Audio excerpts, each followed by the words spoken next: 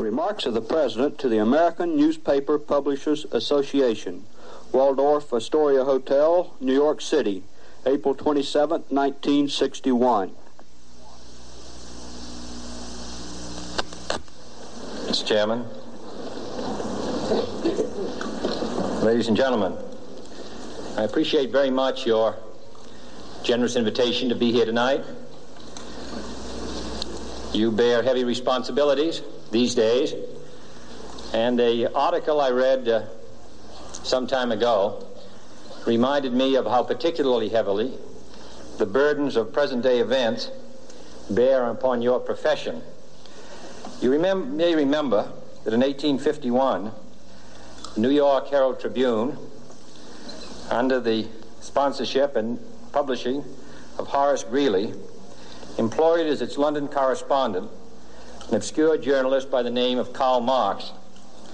We are told that foreign correspondent Marx, stone broke, and with a family ill and undernourished, constantly appealed to Greeley and managing editor Charles Dana for an increase in his munificent salary of $5 per installment, a salary which he and Ingalls ungratefully labeled as the lousiest petty bourgeois cheating.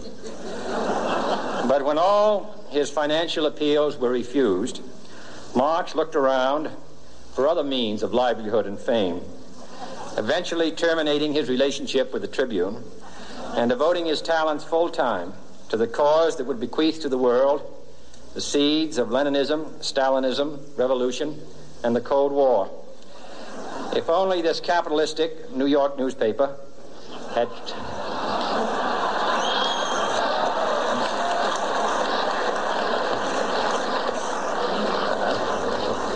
treated him more kindly,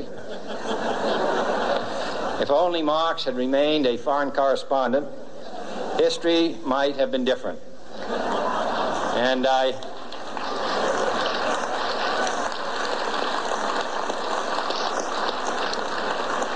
hope all publishers will bear this lesson in mind the next time they receive a poverty-stricken appeal from a small increase in the expense account from an obscure newspaper man.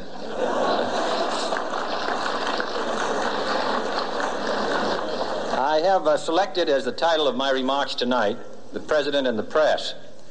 Some may suggest that this would be more naturally worded, "The President versus the Press," but those are not my sentiments tonight. It is true, however, that when a well-known diplomat from another country demanded recently that our State Department repudiate certain newspaper attacks on his colleagues, it was unnecessary for us to reply that this administration was not responsible for the press, for the press had already made it clear that it was not responsible for this administration.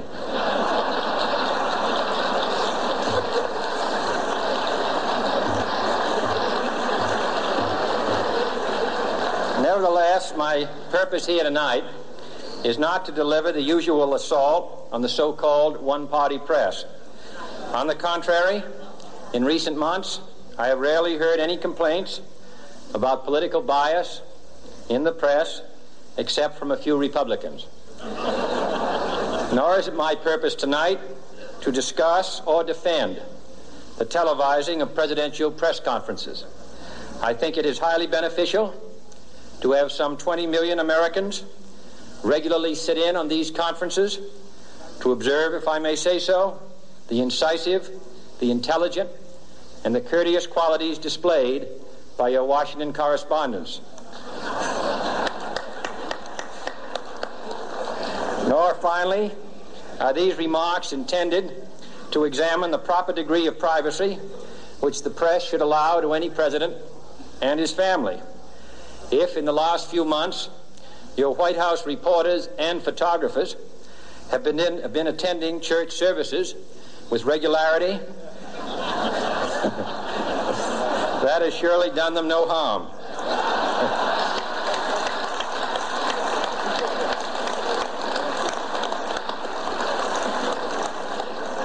On the other hand, I realize that your staff and wire service photographers may be complaining that they do not enjoy the same green privileges the local golf courses, which they once did. It is true that my predecessor did not object, as I do, to pictures of one's golfing skill in action, but neither, on the other hand, did he ever being a Secret Service man. My topic tonight is a more sober one, of concern to publishers as well as editors. I want to talk about our common responsibilities in the face of a common danger. The events of recent weeks may have helped to illuminate that challenge for some, but the dimensions of its threat have loomed large on the horizon for many years. Whatever our hopes may be for the future, for reducing this threat or living with it, there is no escaping either the gravity or the totality of its challenge to our survival and to our security. A challenge that confronts us in unaccustomed ways in every sphere of human activity. This deadly challenge imposes upon our society two requirements of direct concern, both to the press and to the President. Two requirements that may seem almost contradictory in tone, but which must be reconciled and fulfilled if we are to meet this national peril.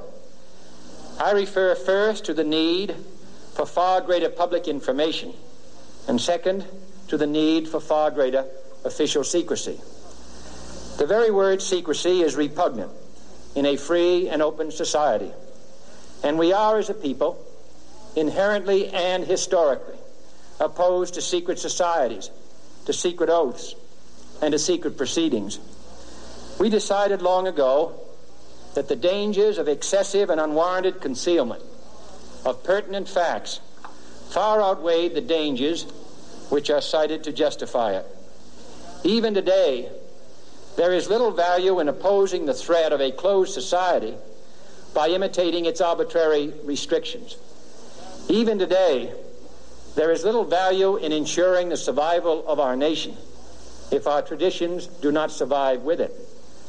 And there is very grave danger that an announced need for increased security will be seized upon by those anxious to expand its meaning to the very limits of official censorship and concealment. That I do not intend to permit to the extent that it's in my control. And no official of my administration, whether his rank is high or low, civilian or military, should interpret my words here tonight as an excuse to censor the news, to stifle dissent, to cover up our mistakes, or to withhold from the press and the public the facts they deserve to know. But I do ask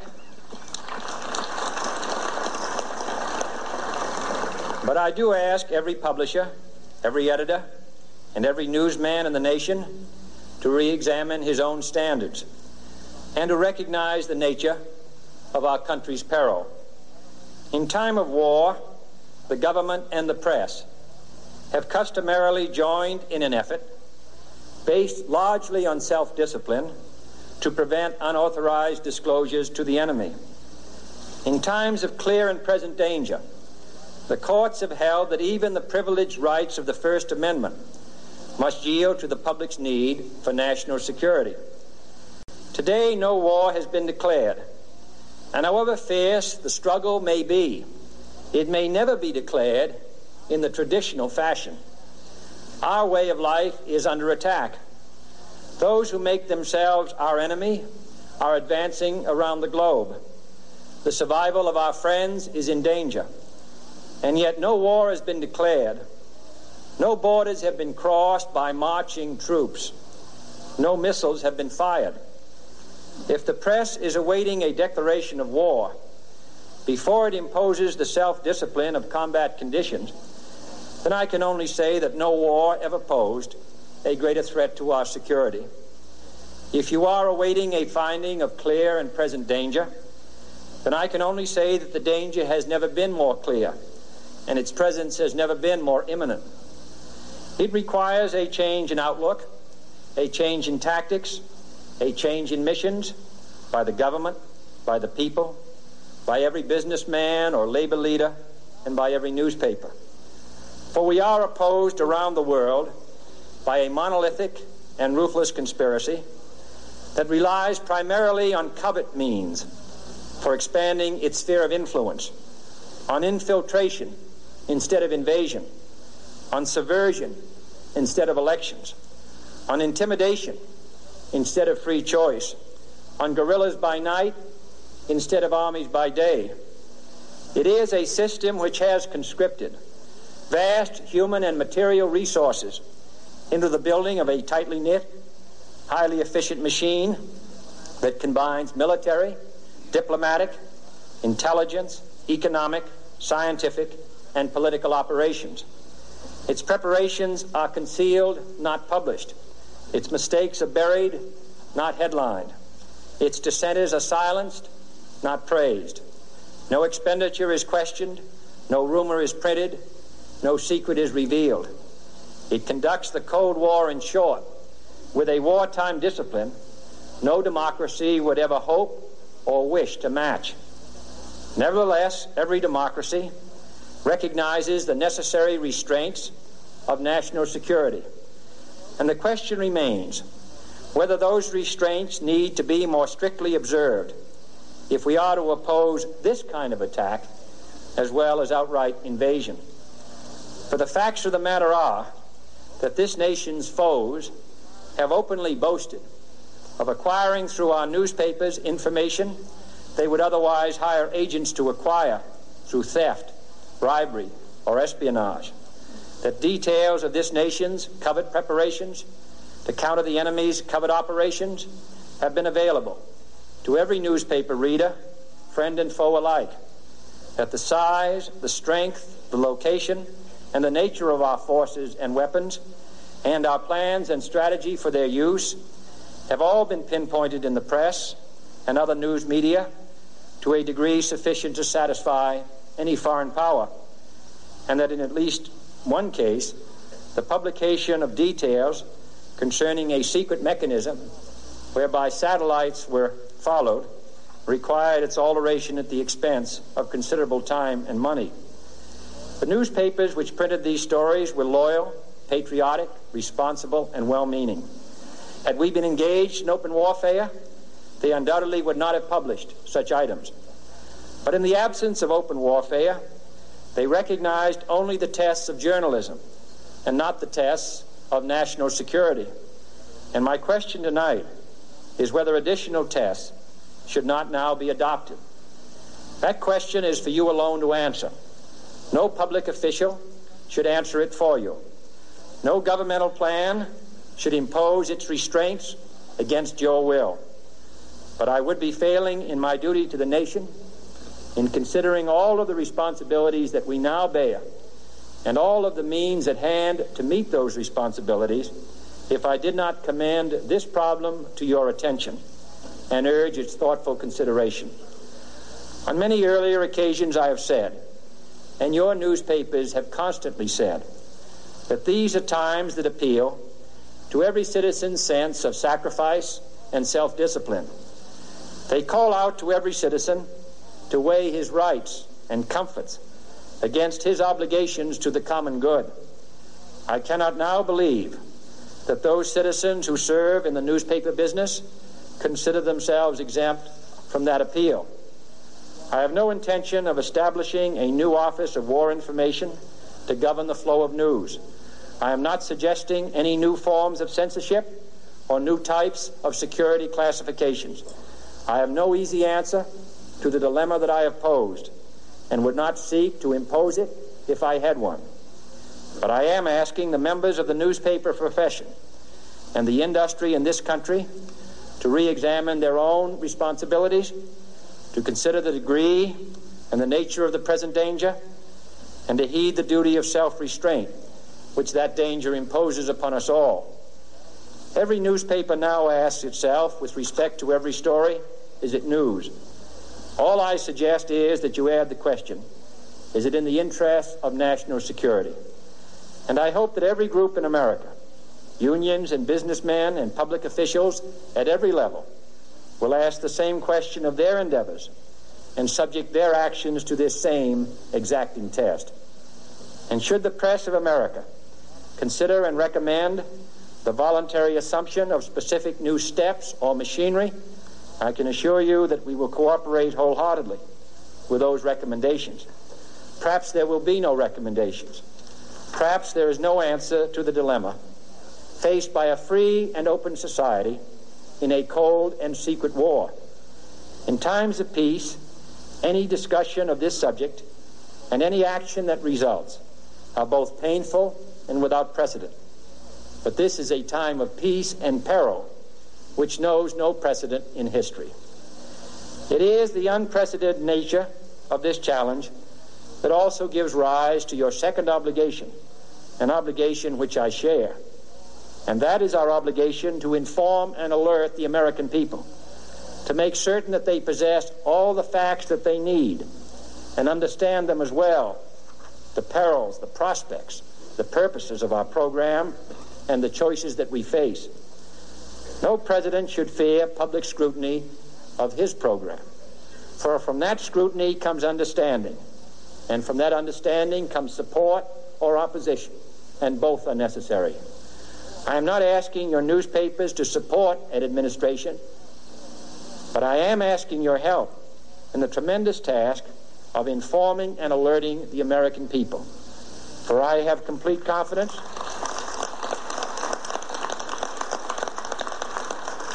in the response and dedication of our citizens whenever they are fully informed.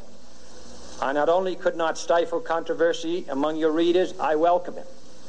This administration intends to be candid about its errors. For as a wise man once said, an error doesn't become a mistake until you refuse to correct it. We intend to accept full responsibility for our errors, and we expect you to point them out when we miss them. Without debate, without criticism, no administration and no country can succeed, and no republic can survive. That is why the Athenian lawmaker Solon decreed it a crime for any citizen to shrink from controversy. And that is why our press was protected by the First Amendment, the only business in America specifically protected by the Constitution, not primarily to amuse and entertain, not to emphasize the trivial and the sentimental, not to simply give the public what it wants, but to inform, to arouse, to reflect, to state our dangers and our opportunities, to indicate our crises and our choices, to lead, mold, educate, and sometimes even anger public opinion. This means greater coverage and analysis of international news, for it is no longer far away and foreign, but close at hand and local. It means greater attention to improved understanding of the news, as well as improved transmission. And it means, finally, that government at all levels must meet its obligation to provide you with the fullest possible information outside the narrowest limits of national security, and we intend to do it. It was early in the 17th century that Francis Bacon remarked on three recent inventions already transforming the world: the compass, gunpowder, and the printing press. Now the links between the nations, first forged by the compass, have made us all citizens of the world, the hopes and threats of one becoming the hopes and threats of us all. In that one world's effort to live together, the evolution of gunpowder to its ultimate limit has warned mankind of the terrible consequences of failure. And so it is to the printing press, to the recorder of man's deeds, the keeper of his conscience, the courier of his news, that we look for strength and assistance, confident that with your help, man will be what he was born to be, free and independent.